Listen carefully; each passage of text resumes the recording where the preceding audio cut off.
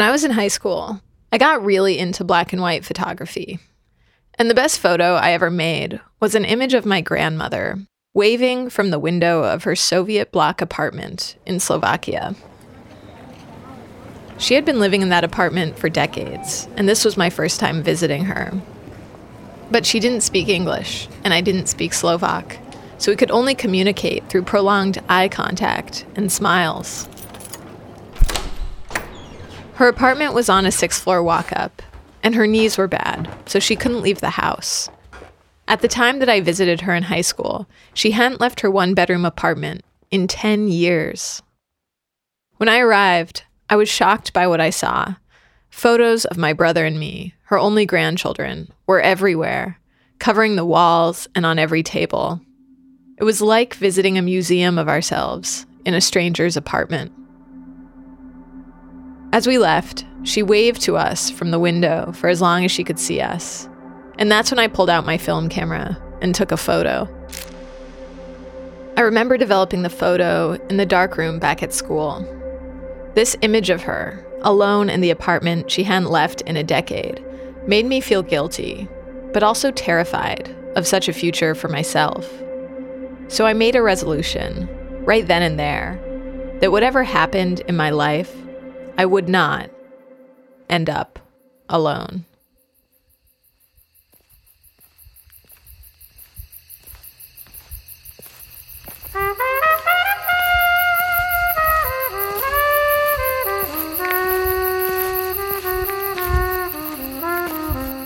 From The Believer magazine, you're listening to Constellation Prize.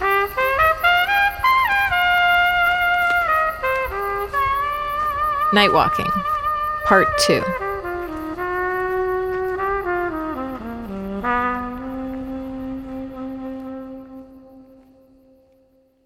Day 2, just a touch of moon, a waxing crescent.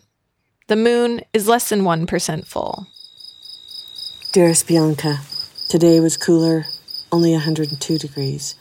When Terry's second letter arrived, I noticed it was 5 minutes and 31 seconds, slightly longer than her first. Returning to the comfort of dark desert nights, I walk alone.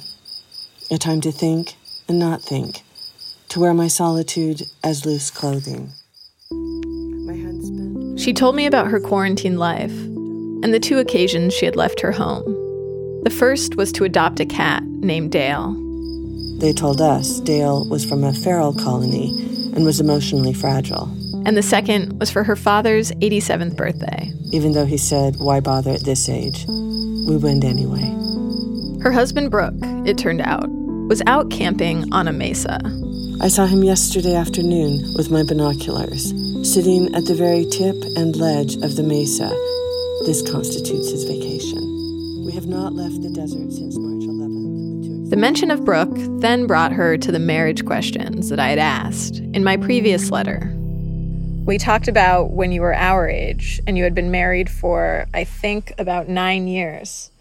We wondered about your marriage at that point and what it was like. Marriage, 45 years worth, and we still love each other. You ask what my marriage was like at your age. I believe you were 30. I was married at 19. Call me a child bride. I fell in love with Brooke when on a night walk. He told me that what he loved most about the night sky was the space between the stars. That was it. We were married a month later. I loved Brooke's line and paused for a brief fantasy of a Hinge date saying that to me. What do I love most about the sky? Easy. Space between the stars. And then I continued the letter. I used that phrase last night in my letter to you. The space between the stars. That's what happens after 45 years of marriage. Layers of language, stories, bodies, where one ends and the other begins. One hardly knows. Earthly and celestial bodies fused together as one. When it came to marriage and celestial beings, she seemed to have a lot of faith. In fact, she had that sense of optimism about everything. I love that we've committed to night walking together. transforming our solitary meanderings beneath the night sky of stars into a shared epistolary. We hardly know each other, but I suspect by the full moon we will come to a deeper understanding of what moves us. I am moved by darkness.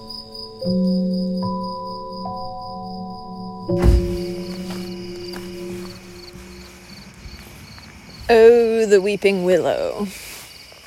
Light shining through willow. Very nice water. Oh, wow. What a start. After the second walk, when it was time to respond to the letter, I still felt daunted.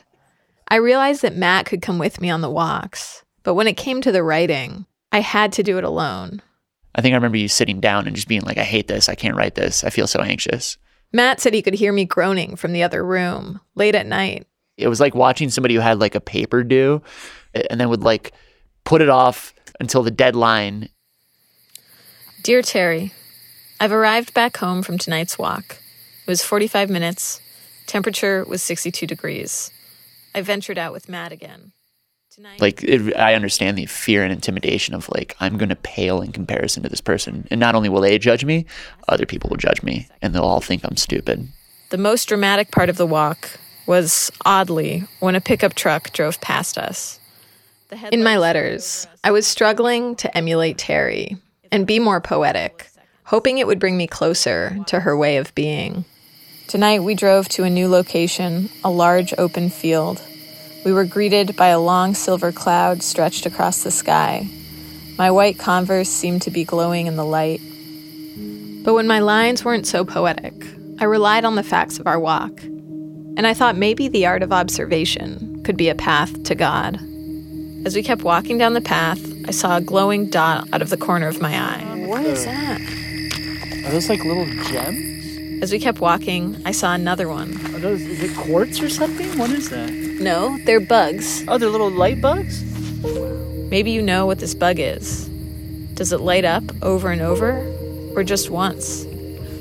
Oh my gosh, I just saw a huge shooting star. Oh, really? Yes! Wow. If I could, I would love to make a radio piece filled with the sound of people seeing shooting stars. From the beginning of the piece to the end, that's all you hear. It might take a lifetime to collect all the sounds of people hearing these stars. Some questions for you. How close are you to the fires? Can you see them? What was your belief in God as a child? Do you know what these glowing bugs are? Thanks for your letters. Your fellow Nightwalker, Bianca.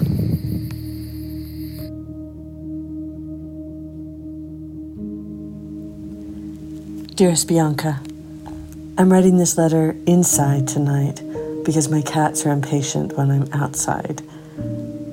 Fireflies. Oh, Bianca, if there is magic in the world, it surely resides in their soft bodies filled with luminescence, with the sole purpose of seducing a mate or prey. Also called glowworms, lightning bugs, they are actually beetles with over 2,000 described species, all members of the family Lampyridae in the order Coleoptera.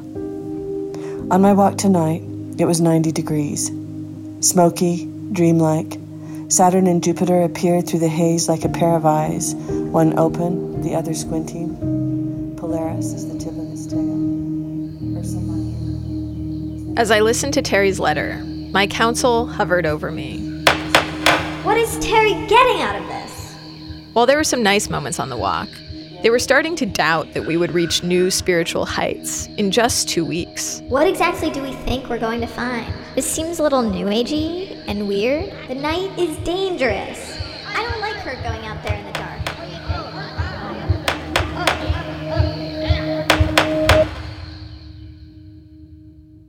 I admired Terry's confidence about our walks, but she seemed special, almost like a divine being herself. The idea that I could have the kind of relationship with nature that she had, one where it functioned like a real companion, seemed slightly absurd. On some level, I still clung to my old religion of skepticism that I inherited from my grandfather. Test, test, test. So say what your name is. Now, why should I say that? You're a great interviewer. He's 94 now, And when I told him that I was going on night walks, looking for God, he responded this way. That's ridiculous. Why is it ridiculous? Because you won't find anything. I can't believe in God. I simply can't. I fear the same is true for me. Yeah. You are too intelligent to find one. Prior to my desperate search for meaning, my skepticism had always been good to me. It was a shield that protected me from becoming the kind of person who posted on social media about things like rage workshops, uncoupling, positive transformation, astrology reading, setting intention, dance church, inner union, ecstatic dance, balancing the feminine and masculine. Terry's earnest tone, to me, could represent a dangerous lack of critical thought and self-awareness. So I finally got up the courage to press her on it, a little. You said I was brutally earnest.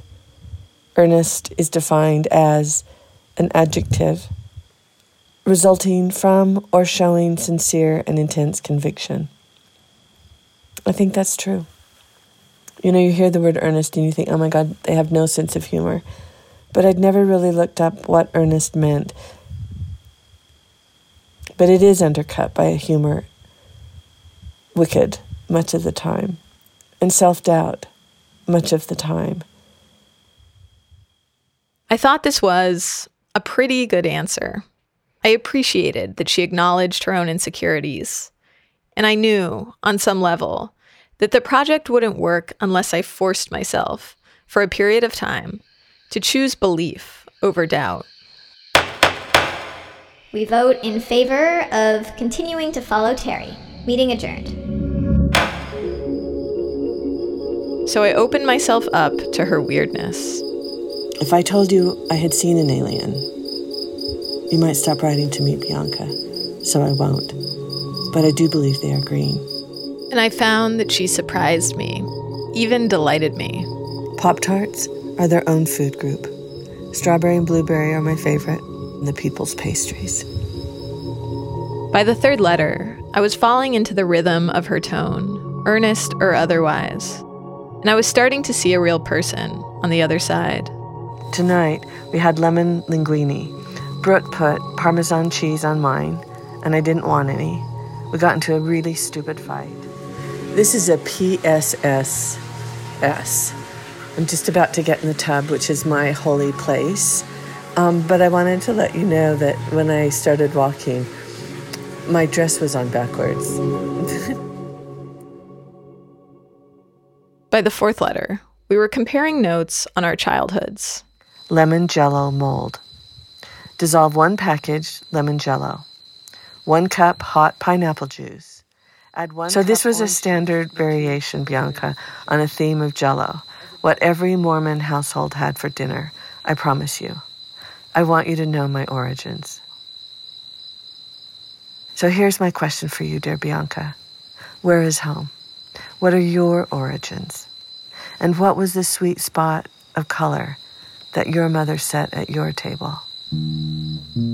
Your question about home will take longer to answer. I'm from Seattle. I remember feeling cold a lot. And this is the sound of my childhood, August crickets. My mother is Slovak, and my favorite thing she cooked was palacinki, which is the Slovak word for crepe. My brothers and I would stand outside at dusk and rub 2 copper pennies together. It would bring the bats in and closer, and we felt like we were communicating with them through our own secret codes. My fears in a general order: throwing up, rats, mice, my dad dying, running out of money, not having children, not having a partner, loneliness, cancer, Lyme disease, MS. You know, I think I am afraid most of the time. I'm afraid when I write. I'm afraid when I speak. I'm afraid that people I love are going to die from this invisible virus. We're going back up to Salt Lake over the weekend to see my father. He's afraid that the life he has left will be spent cloistered in the midst of a pandemic, isolated from family, especially his granddaughters and great-grandchildren.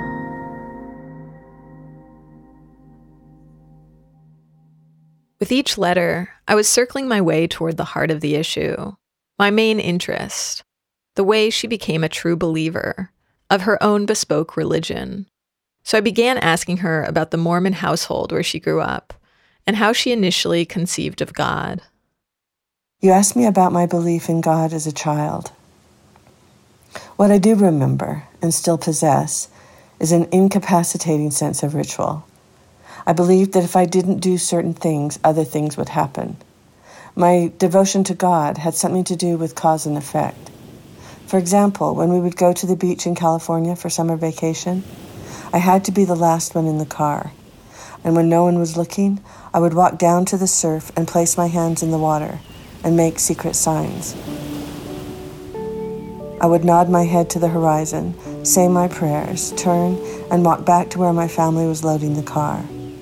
Somehow, my parents, especially my mother, knew not to disturb me. It never occurred to me this might be magical thinking. I only knew and trusted that I had an acute respect for something larger than myself. That sense has never left me, although my belief in an anthropomorphic God has. But I learned there was a darker side to the story of her faith. As a kid, she grew up near a nuclear testing site where her family was exposed to severe radiation. So many women in her family had breast cancer and mastectomies that Terry called them the clan of one-breasted women. In the end, 9 of her family members were diagnosed with cancer, and 7 died. So I wondered about this connection between death and faith, between tragedy and feeling connected to God. Even in my darkest moments, Bianca, I don't want to look away. I want to feel the full register and range of the world we are living in. Our night walks are about taking the time, affording to look. It seemed to me that Terry's relationship with nature was deeply linked to the grief and tragedy she'd experienced. After she left the church, nature became its own sanctuary, and night walking a kind of ritual. By walking at night, she had a place for acknowledging darkness, confronting the past, while still moving forward. I lost my brother to suicide 2 years ago. What I have found in the wake of his death is a grievable life. He walks with me every night. This evening, I chose to walk in twilight, around 8 o'clock. I love this crepuscular hour. I'm walking with my normal pace, which is slow. Call it my desert saunter. And now, Terry had come out the other side. She could articulate what she believed in. I believe in earth. I believe in nature. I believe in a night sky of stars. And I believe in the seductive power of fireflies and the mysterious power that brings people together, like you and me. Walking at night, sharing letters, trusting the unknown. Okay, off we go. Matt convinced me to take a drink out with me. Let's see if we can... Should we go left today? Day 5. The moon is 10% full. I wonder when the moon rises. The moon rises at 8:54 a.m. and sets at 9:35 p.m. Okay, so it's pretty cloudy tonight. Oh, yeah, it is. Well, we could go on like a hiking trail. Well, I will say this is terrifying going to the left. By this point, Terry and I were building a world together, and that world slowly grew to include the people we were living with, her husband Brooke, and my roommate Matt. It is so hot. Brooke has taken off his shirt. I've taken off mine as well. He waits for me and laughs. It is now dark. The giddiness of the early walks had worn off, and we were quieter tonight, walking sometimes in silence. I paid particular attention to the Little Dipper this evening. Polaris is the tip. We planned to swim under the stars later, which Matt said might cause him to start weeping. Nightwalk is going into the water, into Lake Willoughby. We can see the reflection of the Big Dipper in the lake. Yeah, it's really cool. That's the Big Dipper, right?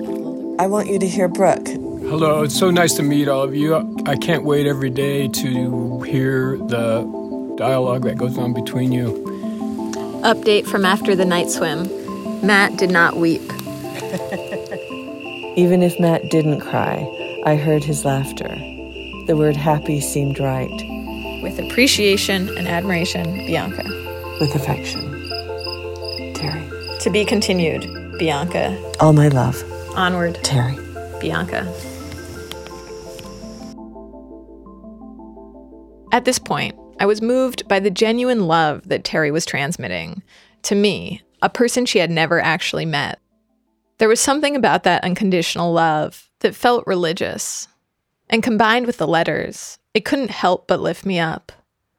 My daily tasks felt less banal, and I was buoyed by a great secret. In my mind, I existed on two planes, both the mundane Muggle world and the realm of the letters.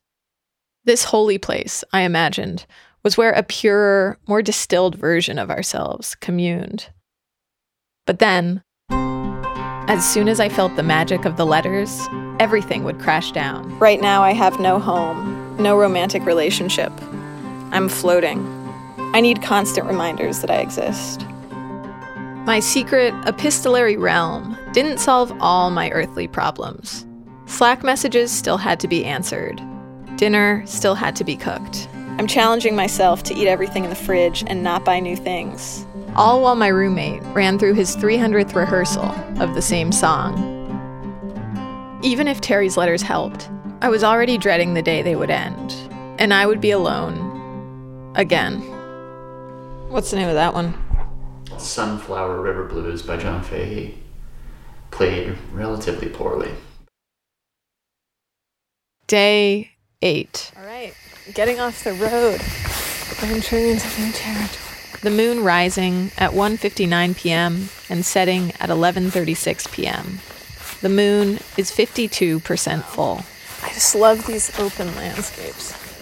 Dear Terry, we had a new guest on our walk, a Vermonter named Gideon who lives 2 hours away. Look at those cute little clouds, babies.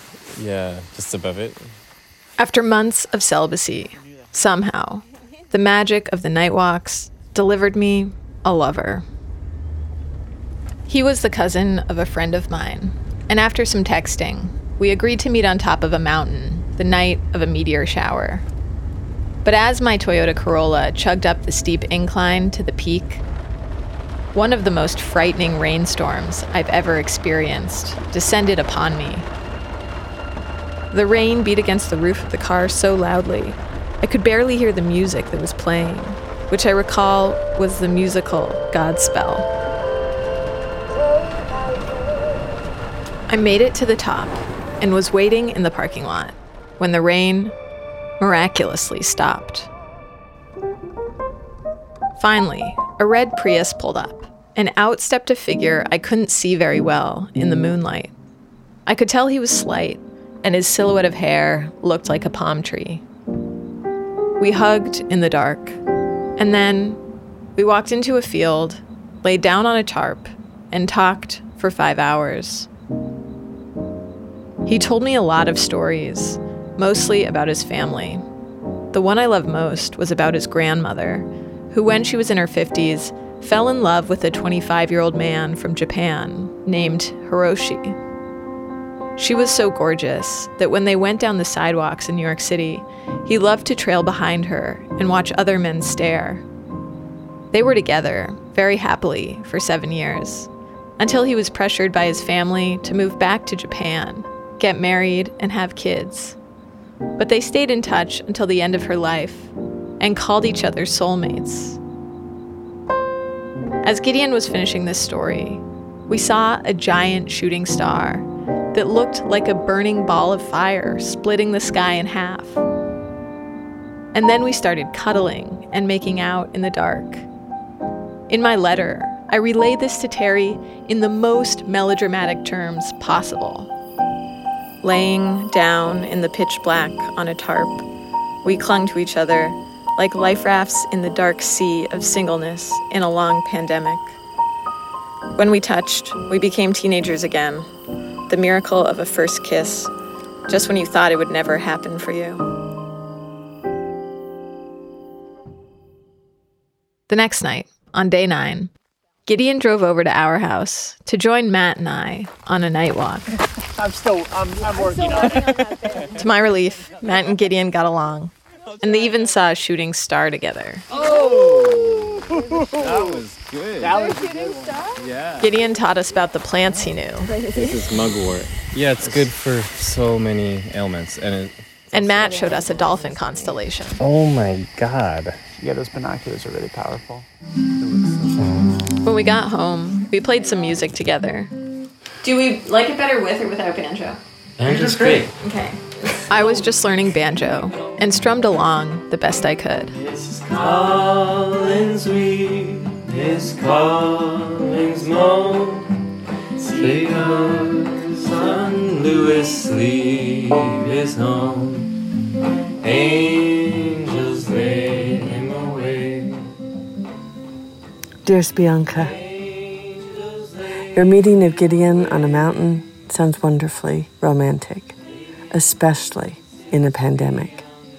The touch, a first kiss, 2 bodies together, finally. I can't say I know an empty bed for 9 months, Bianca, but I do know a bed without Brooke for weeks, months at a time, when I'm teaching in Cambridge at the Divinity School, and he's chosen to be home in the desert.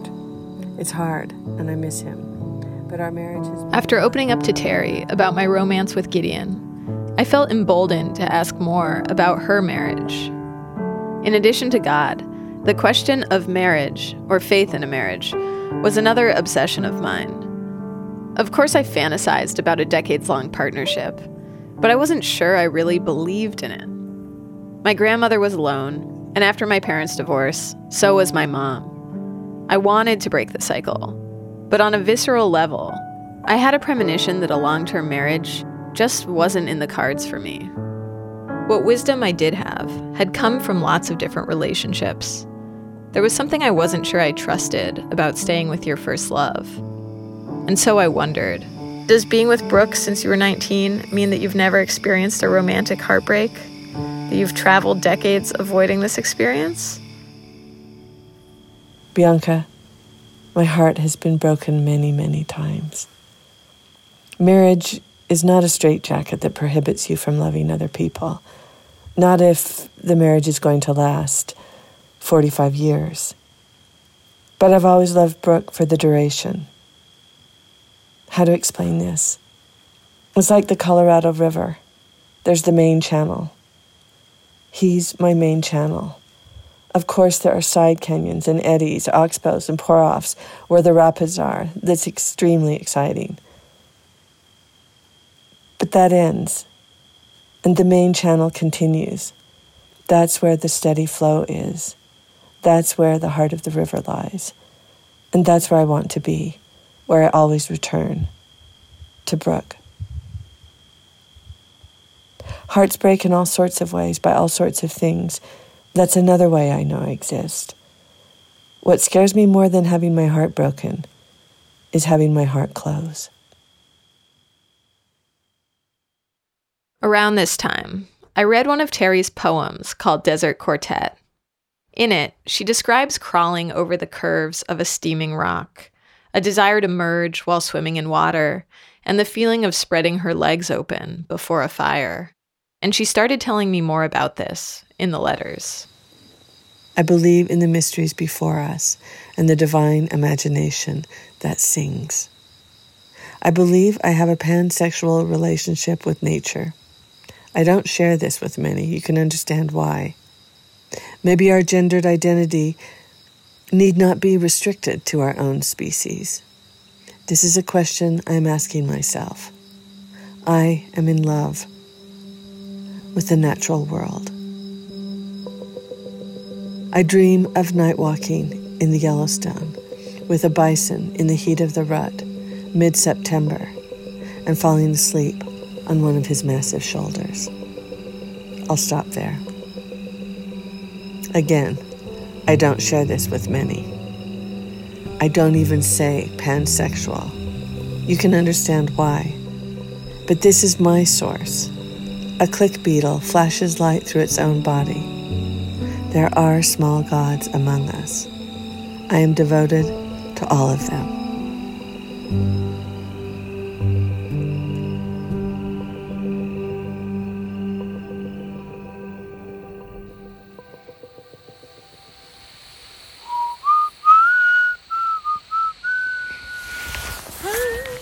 As soon as Gideon left, I desperately wanted to see him again. So a few days later, I went on a hike near his cabin, and I gave him a call, and I was kind of casually like, hey, I'm going to be in your area. Do you want to hang out? And he was like, well, I'm actually feeling kind of sick. My symptoms could be COVID, and I'm not proud of this, but I was like, that's totally fine. I'll just hang out with you and watch you be sick. So I started drafting letter 10 in the morning from his house. Dear Terry, I'm sitting on a bench in the sun. There go the chimes. The wind chimes are chiming near me. Gideon is picking cherry tomatoes from the garden and occasionally wandering over to put one in my mouth. This morning we stayed in bed until noon, and I read to Gideon from my book about snails. We learned that snails can... And then we just had the most perfect afternoon. The older one pushed the younger one in. Oh, the dreadful wind and rain. He gave me a head massage, scratched my back. We smoked weed that his dad had grown in his garden and laid in the grass and listened to music. That's cool. He was looking up at these puffy white clouds. Beautiful wind, beautiful sun. And I just remember looking at the blades of grass in the wind. I think I figured out a new theory of the universe.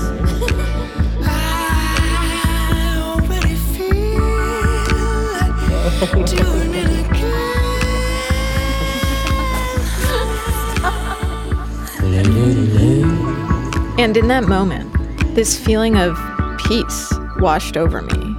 Like for a second, everything might be okay. It's been a wonderful afternoon.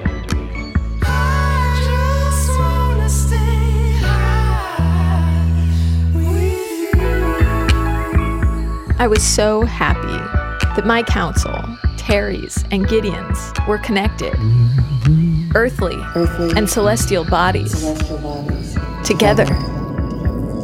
I could feel Terry's spiritual ecstasy. Shooting stars, Bianca. Gasp. The sound you're obsessed with when a person sees one streak across the sky. Glory and smoke from meteors. It's all connected. I can't even contain myself.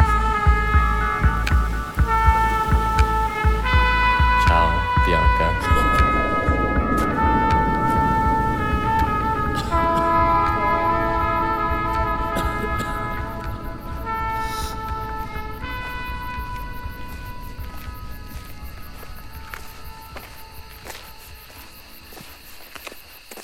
Dusk fell, and then night.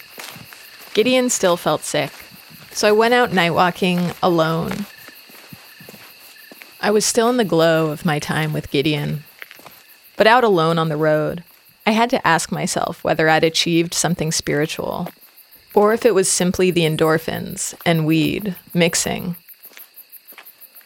Maybe romance was too easy, not something I could replicate on my own, and a distraction from my quest.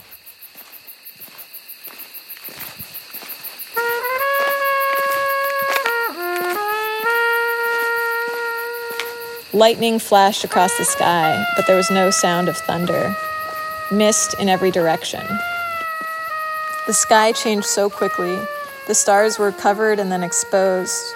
And as the moon got brighter, a cathedral of light spilled out between the trees.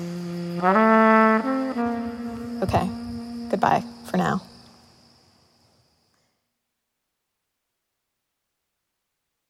This episode of Nightwalking is supported by Pioneer Works, an artist and scientist-led nonprofit in Red Hook, Brooklyn. Pioneer Works aims to build community through the arts and sciences by offering interdisciplinary programming, residencies, education initiatives, and an online and print publication called Broadcast. Experience Pioneer Works on the second Sunday of every month for live music, food, and workshops in Red Hook. To learn more, visit pioneerworks.org.